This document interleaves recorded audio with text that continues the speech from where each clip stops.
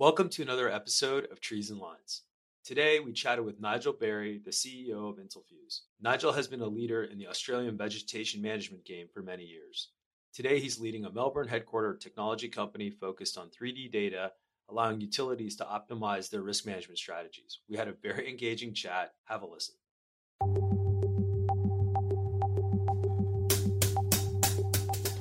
Nigel, welcome. Nigel Berry. Thanks. Thanks, Tej. Yeah. I don't know exactly how to introduce you. I introduce you as a winemaker, somebody who manages a cattle farm, the CEO of Intelfuse, an Australian vegetation, expert. There's a lot. You got a lot of titles. And I know you and Phil have crossed paths in your respective kind of vegetation management journeys, as well. So, we're going to spend the next 30, 40 minutes chatting with you and talking about what you've been up to, doing some pretty interesting things, very innovative things on the software side. For our audience, Nigel Berry, again, is the CEO of Intelfuse, but also was recently accepted into NextEra's 35 Mules cohort. So congratulations on that, and is really trying to penetrate the U.S. market and basically replace all vegetation human capital. Thanks, Tej. Yeah. We may as well hang up now. I think we've lost it's over. No, Nigel, I don't even, where should we start? Well, you might start with that 35 Mules cohort, because that probably means something to you two, but maybe not most of everyone else. Yeah, we had a great dinner down in Jupiter, Florida. I don't know, Nigel, that's kind of brought you to the U.S. really. So you want to talk a little bit about that? Sure. Well, thanks, Tej and Phil, for inviting me on. It's a pleasure to be here. I think we'll park the wine and the beef till later. That's sort of an after work thing, but we're very fortunate to have been invited by NextEra into their innovation hub, which is called 35 Mules. They've brought us in on the premise of supporting our development in this American market. I'm assuming they must have seen something in what we presented to them as being both interesting to NextEra, but more interesting to the rest of the world in terms of what potentially we could bring to the table. So they're big thinkers, they're supporters of innovation, and it's a pleasure to be here. And I think it's good for our audience to kind of hear this, because there's always this perception of like technology startups and companies, right? I think it's important to note that Nigel was one of a handful of partners, ran a very successful integrated vegetation management company in Melbourne, and basically you guys sold it, right? You sold it, and then that kind of led you to do some more advanced work on the digital side in the space. Was that sort of summing up your journey? Yeah, to be honest, Tej, my journey goes back a bit further than that, and I guess I recall I was 17 years old and looking on my parents' farm and looking out the window and seeing the smoke of a wildfire or a bushfire heading towards us, and essentially our farm was in the path of a terrible fire in 1983, one known as Ash Wednesday, and in which there was several hundred people killed, millions of stock razed, and farms destroyed, etc. And that was my first experience with wildfire. But as it turned out, it's been a lifelong journey in that space. And more importantly, after that event, the next year, I was recruited into the old state-owned electricity corporation, and went about the business of understanding how to design, manage, and operate those distribution assets. And the very first task when I went to work in it was sometime in 1984, was begin the augmentation of our network to change the way it was built to prevent the starting of bushfires. And it comes to no surprise to anybody listening who's been in the space that the single largest outage cause on distribution networks is actually vegetation. And most people would have heard the phrase, trees and power lines don't mix. And in Australia and on the west coast of the US now, they don't mix for a very good reason, because they can cause a spark and hence a fire. So that was the beginning of my introduction to utility networks, wildfire, vegetation, etc. Over the next 10 years, I was in that utility, worked through a range of roles, and the final role was I was acting in the position of the bushfire mitigation manager, which in simple terms is developing the corporate policy and outworking that policy to protect the authority's insurance policy with respect to those fires. So had a great introduction to the world of bushfire mitigation, of which the vegetation program was a very significant part, as it is in most utilities. So whether you talk about bushfire mitigation or you talk about veg management, in the end it's an emotional word that we use to focus people's energy and effort into that part of that segment of the operations. 1995 brought about great change in our country, and we went down the path of privatisation. It was during that time that I escaped. I say escaped loosely, but that's what it felt like. And was able to set up our own business with two partners, and we built that business over 20 years. But the main function was actually outsourcing the vegetation management role. So taking the management from inside the utility, taking it out, and then focusing it back with a single focus on driving efficiencies and change in that space. So yeah, I've got a long history there.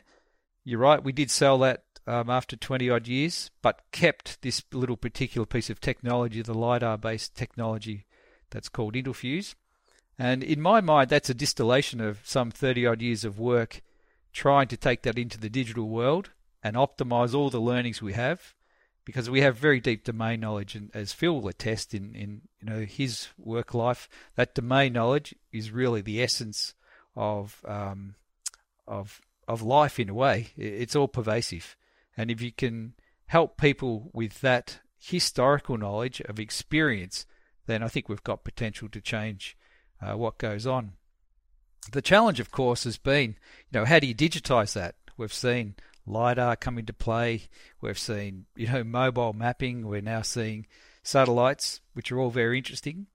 But I think, it's none of them. Most of the things I've seen do not actually go end to end. They don't actually replace enough of the program to make the business case stack up very well. So we've been focused on driving that end-to-end process, removing as many boots from the ground as we can in order to let the automation take its place, and use the skilled arborists, foresters for very specific purposes to do the work that they're actually trained for, not to actually walk and count trees and do mundane tasks. So, that's our objective, and that's the one we're working towards, and, in some respects succeeding quite well. In others, there's still a way to go. Yeah, I guess, and Nigel, we're obviously going to have a very honest discussion about it. And I feel like the idea, the vision, what you're packaging is actually brilliant and extremely thoughtful. And the one thing that, at least in my experience, I've seen is really the challenge becomes the adoption, right? Replacing the boots is like replacing, in some essence, an aspect of the buyer, which can be very scary. Like this level of disruption, change, which it truly is. Talk a little bit about that challenge, right? You're introducing something to the market that could be game changing, and it could also scare the shit out of the market. So how do you sort of solve for that? How are you solving for that? Well, it's an excellent question. And, I think every client is different, and it's classic selling, if you like. You really need to do that discovery of where each customer is. And, transformation is hard. It's difficult. And when you're in a space like this where people are very focused, they're committed individuals, and you're wanting to introduce something that challenges, number one, their roles and their friends' roles, it's difficult. And I think the best way to start, it's really in support of what they're doing. It's giving them better information. And I think one of the great challenges of vegetation management, and I think it's a black art. And I call it a black art because fundamentally no one ever knows what they've got to do. And that if you think about life, you wouldn't go and you wouldn't build a house or a shed without having the dimensions. You couldn't pour the slab of concrete if you didn't know how thick you wanted or how many square feet in your language you wanted. You wouldn't just go to the concrete and say, give me a price to pour a slab. He'd look at you strangely. But in many senses, that's what we do in our industry. We say, we want to maintain this clearance through this geography. Now, I think you open yourself up to many things. And, historically, we have been able to get a price on the table. We think we're using market forces to derive the best price. I'd put it forward that if you had better information, you could get better outcomes in terms of execution and ultimately price and ultimately a risk reduction. So what we are trying to do is be very granular in that data to allow better and deeper analysis from a risk and cost point of view, and therefore ultimately an execution point of view. When you say utilities don't know what they're doing or what's out there, talk to me a little bit about that, because they probably don't have it quantified the way you do. That's correct. But I would guess most utilities do have metrics on what they're about to undertake. Sure. What metrics are you thinking there, Phil?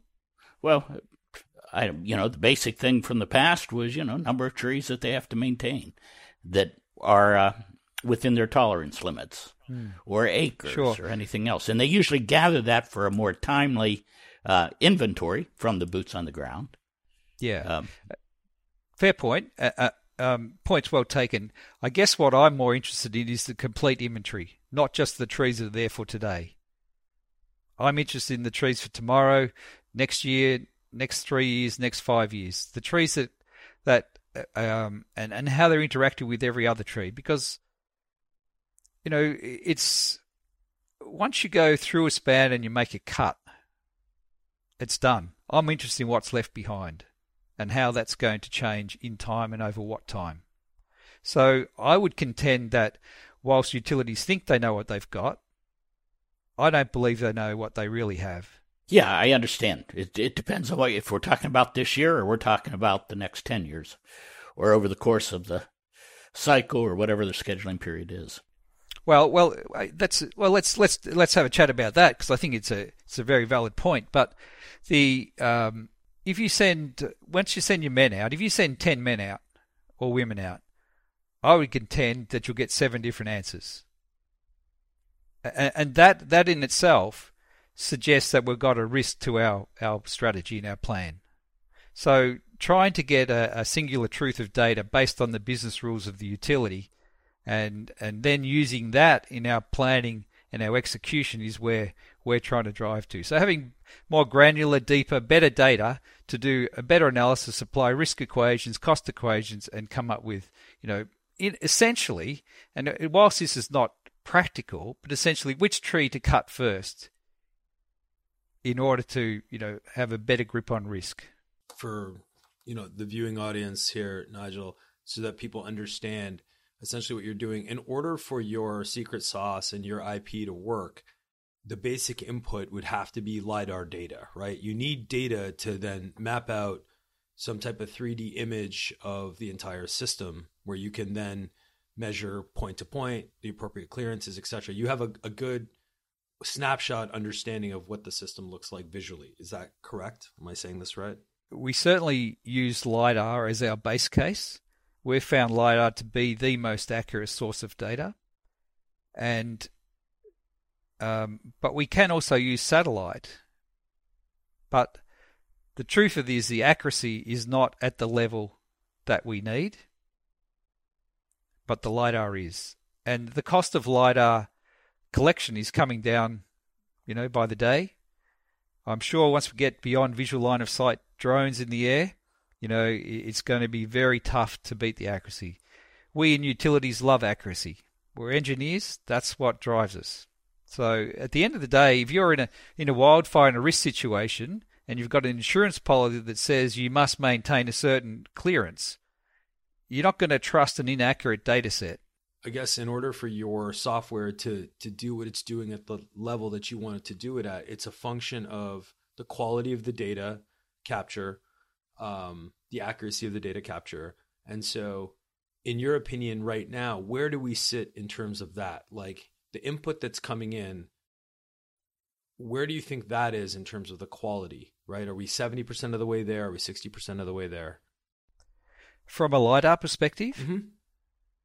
I'd say we're much better than that. Yes, okay. I think LiDAR's come a long way. It's much simpler in its in the way it's collected. Clearly, you need to have a specification, and that doesn't need to be complex. It just needs to meet certain criteria. I think what's important moving into the distribution world, which is of course where the majority of risk is left these days, is it needs to be cost competitive. So whilst LiDAR cameras are getting better and better and you can get, literally hundreds of points per square meter, it may or may not be cost effective to use that data. So what we've found is we can certainly get away with a lot less. And so in trying to get the right cost mix, we're focused on getting, the minimum data we need in order to achieve the objectives that we have. The volume of data is just amazing, what's available to work with.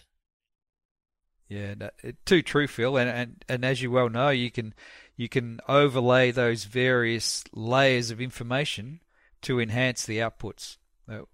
So we've taken a slightly different approach, and the LiDAR is a huge data set, as you say. We've taken the approach of building a 3D model of every single stem. Pulled out the conductors, pulled out the poles, the ground, and the man-made objects. And because it's all modeled, we can then automatically script all the compliance measurements required for the utility and set up clearance zones. Every utility has a different sort of clearance zone for different reasons. And so to be able to ingest that business rule into the system is critical, and then publish it out in the form that they need it. And I think this is a really key thing, to get the data in a form. I know in the US it's called actionable insights, but in my view it's just data that the man on the ground can understand and use. It's very simple. That's the holy grail.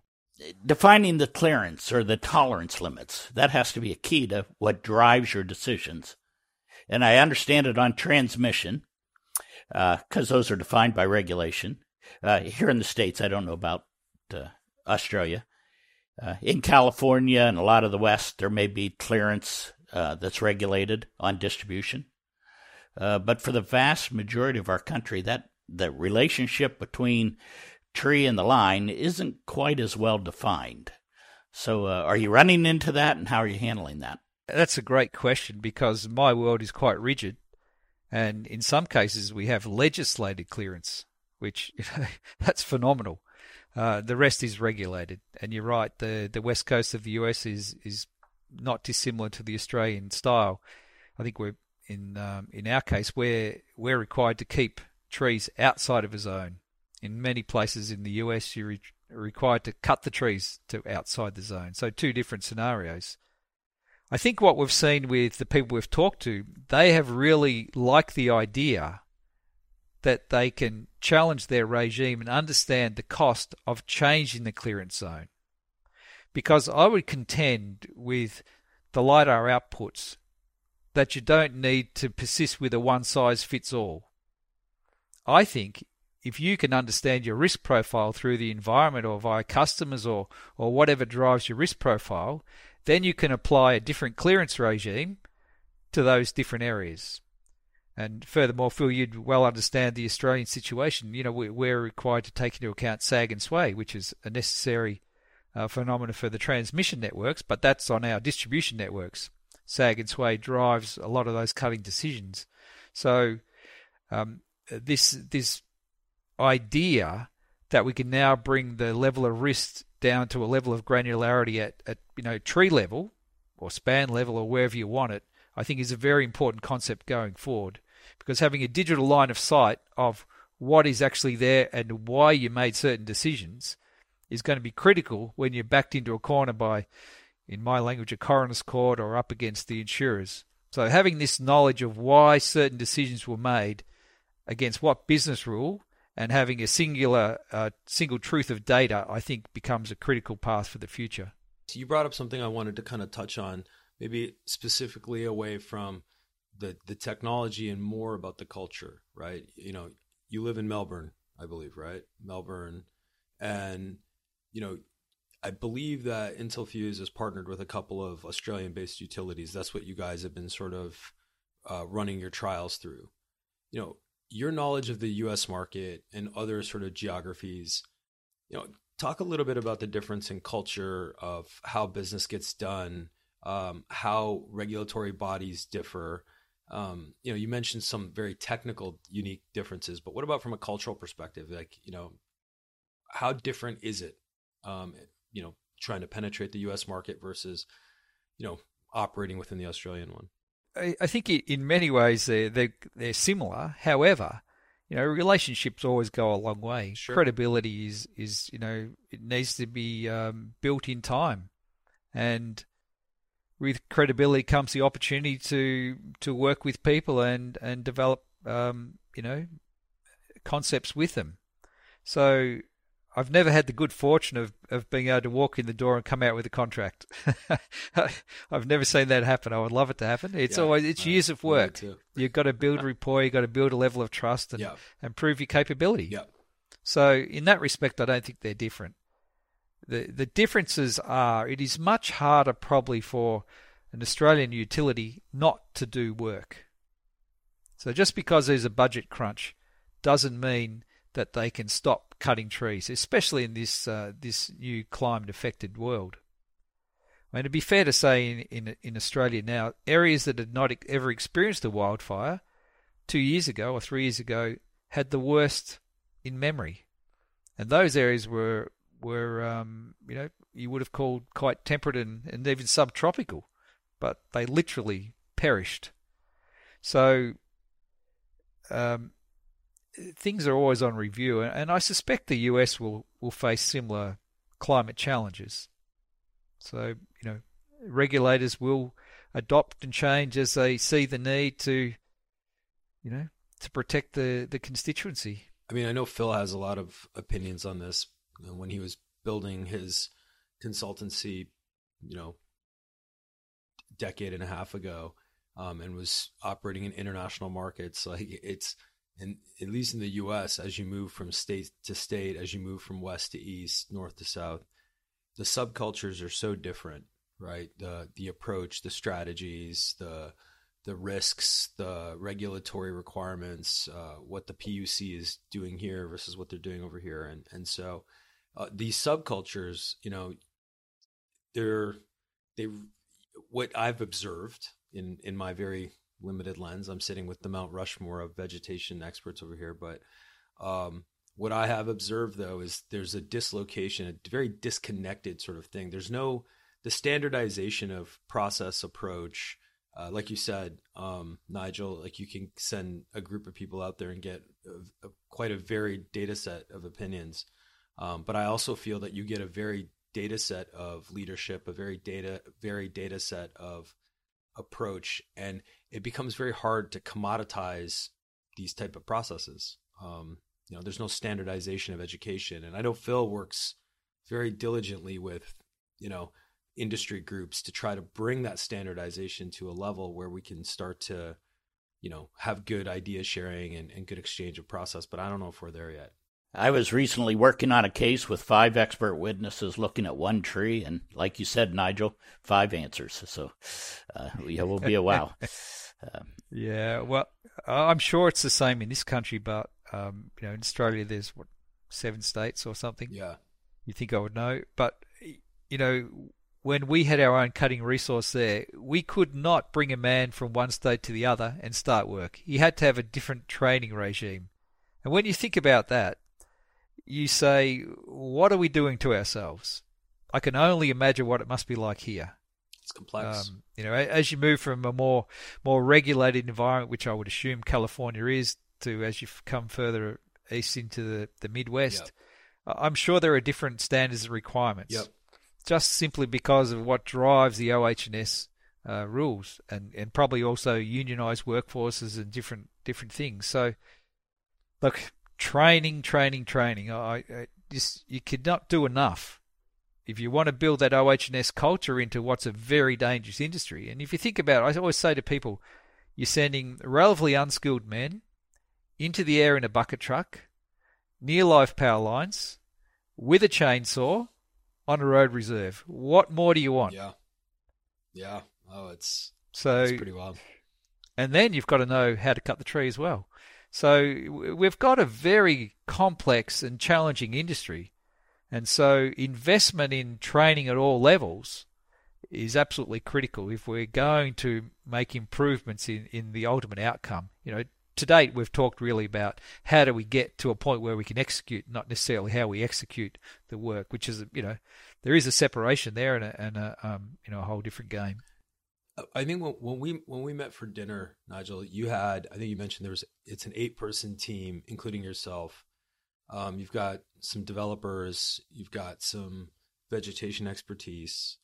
So, if somebody just dropped, $100 million, in your lap tomorrow, what are you using that money for? Like, is the software as it stands today completely functional and can handle anything? Or what is the dollars of capital used for you? Like, what does it do to your product? What does it do to your service? Well, that's an interesting question. We can easily cope with any transmission project anywhere in the world. The challenge with distribution, of course, is somewhat different. We're still building out and scaling up our capacity to do literally hundreds of thousands of poles per month, and that if you look at networks in the US, many networks are fully encompassed and surrounded by trees. So the ability of algorithms to extract a pole out of a forest, so to speak, or an urban forest, is quite complex. So there's a whole range of automation work that's still to be completed there, and we've got a way to go. But our tree segmentation is really fantastic. But there are workarounds to achieving that. But the major investment would be in scaling up, because I'm not necessarily measuring a business value. To me, is not necessarily about the number of employees you have. It's actually, in this case, it's about how we can push data through the system out the other side so it's usable in the fastest possible manner. And so that's, if I was fortunate enough to have access to some of that capital, that's where I'd push it. Just drive those algorithms harder, push it through quicker on a larger scale. Basically more development costs, right? More software development, right? Processing engines. Yeah, I mean, it's very targeted development costs. If you think about it, really there's half a dozen essential algorithms, so it's improving the automation around that pole extraction, the conductor extraction. That's really, the rest actually works very well. But when you get to scale, you need to obviously harden the databases and make sure that it's stable. So you're pushing the data, you're not acquiring it. Are you usually dependent on third-party acquisition? Yeah, good question. We are, Phil. We're happy to work with the client to subcontract that work, but I've focused on this middleware type proposition, whereby we're seeing a lot of utilities now investing in their own LiDAR systems. There are many other people moving into the market, whether it be drones or helicopters or fixed wing, even Geiger mode LiDAR covering large swaths of the country at once. They're experts at that. All we need to do is write a spec and then push it in, or pull it in, however people want. Are you going to predict the future? Are we going to see more and more drone? or more and more satellite, or where are we headed? I think we're definitely going to see drones when they can go beyond visual line of sight. That's really going to be a cost driver. I mean, I look at the drone situation now and I think they're funky and really cool. But when you can only fly, 1 or so miles before you have to move and reset up, it doesn't lend itself to wide scale production, Phil. And you would know that. You've got that a man could have done 5 times what was done by the drone in that time. So it's probably not going to be sustainable. I think there's going to be people closing out work by using drones as audit tools, etc., etc. But frankly, I see that moving into augmented reality, closing out work. So that's a topic for another day, and perhaps not as public as this. But there are I see a lot of that being done prior to the workforce moving from the site. I believe that satellite will have a major role to play as the accuracy increases, as we'll be able to derive lidar from space. Man, why wouldn't you want to do it? But I think the model will change. I think it will become a data on demand model, not this. Yeah, I think that people struggle with flying the whole network. And whilst at one level it's fantastic to have the complete data set and analyze the whole network, it's almost not practical. And the level of risk potential that it brings to the table, almost unmanageable in some cases. So I think staged approaches and data on demand are going to be much more in play as we progress forward. Nigel, you have such a good international lens, right? With what's happening in Australia, do you think Australia is ahead or behind the U.S. in traditional vegetation practices, technology, both hardware and software? Like, where does that part of the world sit? And do you think there are other parts in Europe that are ahead or behind? Like, who's leading us globally in this space? Best practice is driven by local requirement. What works in one place doesn't necessarily work in another. No, that's fair. That's fair. So I think we're all trying to solve our own problems. But what we can do is interact better and learn more from the other side of the fence. Share better information, be collaborative in those sort of things, because there are learnings from both sides. I look at the IVM strategy here in the US and think, wow, that's pretty neat. That's clever. Do we do it in Australia? Not in the same way or same language, not with the same passion. Do we manage risk differently in Australia? Absolutely. Why? Because we've been forced to. So, what's right, what's wrong? I think the great challenge is when you have incidents, there's a natural reaction to spend money rather than take a breath. Yeah, the whole idea of matching resources to the real risk, and just that's where we need to constantly be moving. Hate to say it, Phil, but it goes to my point of actually knowing what you have. Yep. And where it is. I understand. And, when you have that, that's when you can start to ask very different questions. And when you get those answers, you can ask even more questions. And, sometimes it's not obvious. No, and sometimes it gets complicated. The relationship between a tree or proximity to the conductor and the importance of that in the concept or context of fire is one thing. In the context of reliability, it's another. So, and I imagine there's other things that are driving utilities. So it is interesting how you interpret that and how they'll make decisions in the future. I think it's a great point, because if you look at a risk matrix of all this, there are all those items you mentioned. Then there's the supplier reliability and customer issues and environmental issues that can also and should be overlaid on all that.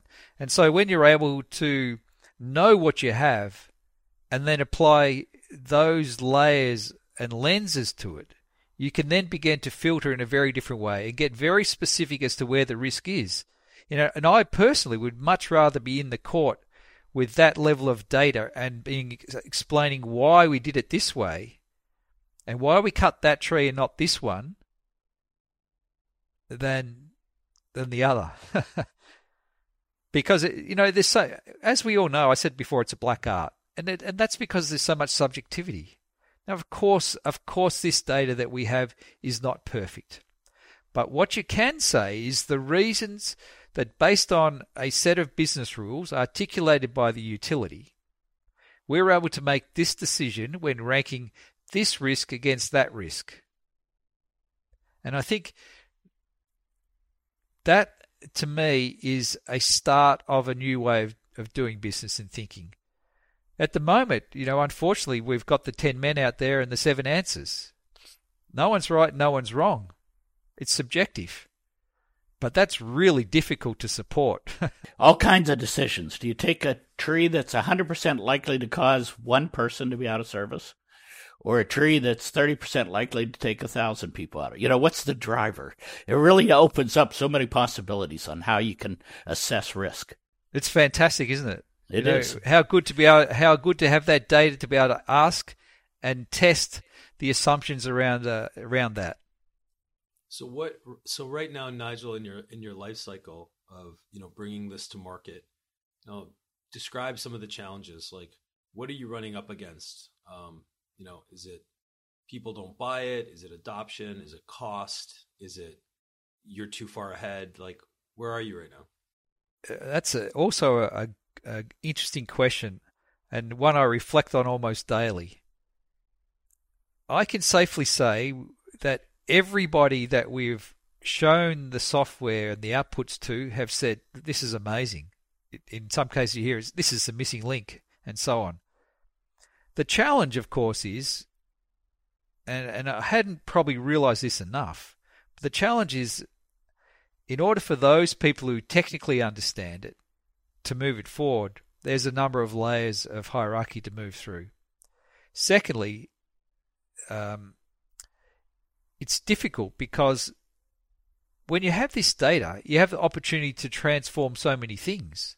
You challenge your contracting model, which we all know has a life cycle. So you can't race in and, throw that lump sum contract out, or that mile contract out, or that hourly rate contract out and convert to whatever you want to do. It takes time. Furthermore, you've got embedded resource that's used to doing things in a certain way. You can't change them overnight. So it becomes a change management process.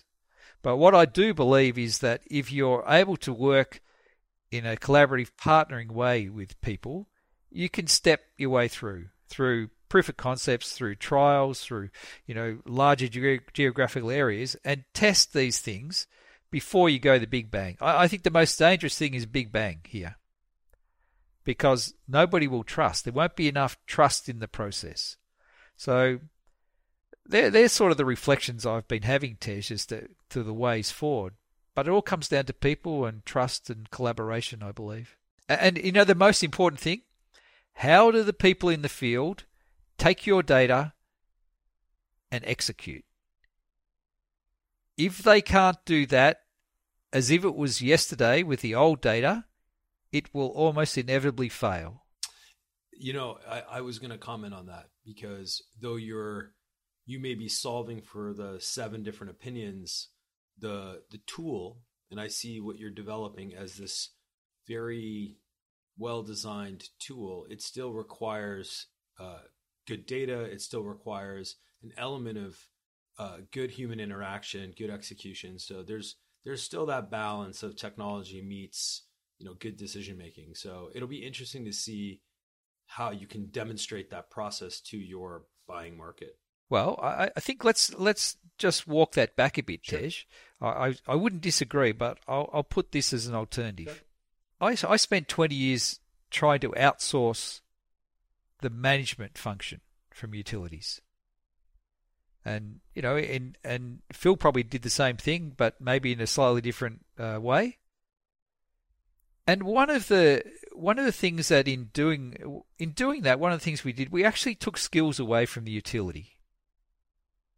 And so what you have now is, in some ways, a loss of knowledge about how the contracting market works, how the tree business works. You mean inside the utility? Yes. Okay. Sorry, go ahead. And so what I think we're enabling here is them to take more control of their program. So for them to specify explicitly what they want done to a tree rather than how a span or a mile should look. Now, this is a fundamental difference, and it's what Phil's, former resource would do. They'd walk the field and they'd say, we want this tree removed or this tree trimmed and so on. But once again, you had the 10 with 7 answers type scenario. Now, I'm not saying that's how it was really, but, that's in general the subjective nature of what we do. But if if people trust the data, and we've seen now over several iterations of rolling contracts that they don't even look at the 3D visualization now, it's just give the data out. But the most important thing here is we take back control of what gets done. Okay. Because in a tree game, if you're the client, if you don't spend money, if you don't cut a tree, you don't spend money. But what if you should have cut that tree? Then you're likely to spend a lot of money down the track. So it's knowing which tree to cut and when, and why not to or why to. Those things can be subjective, but by hardening this up, we get to, I think, a much better place in terms of data integrity, and therefore being able to control the program going forward. Make the cuts that have the impact. Phil, you just gave Nigel a tagline. I love it. No, but in all seriousness, you're exactly right. The different contract models drive different behaviours. We need to have the behaviours that actually achieve the objectives of the utility in the most efficient, least risk way. I love software.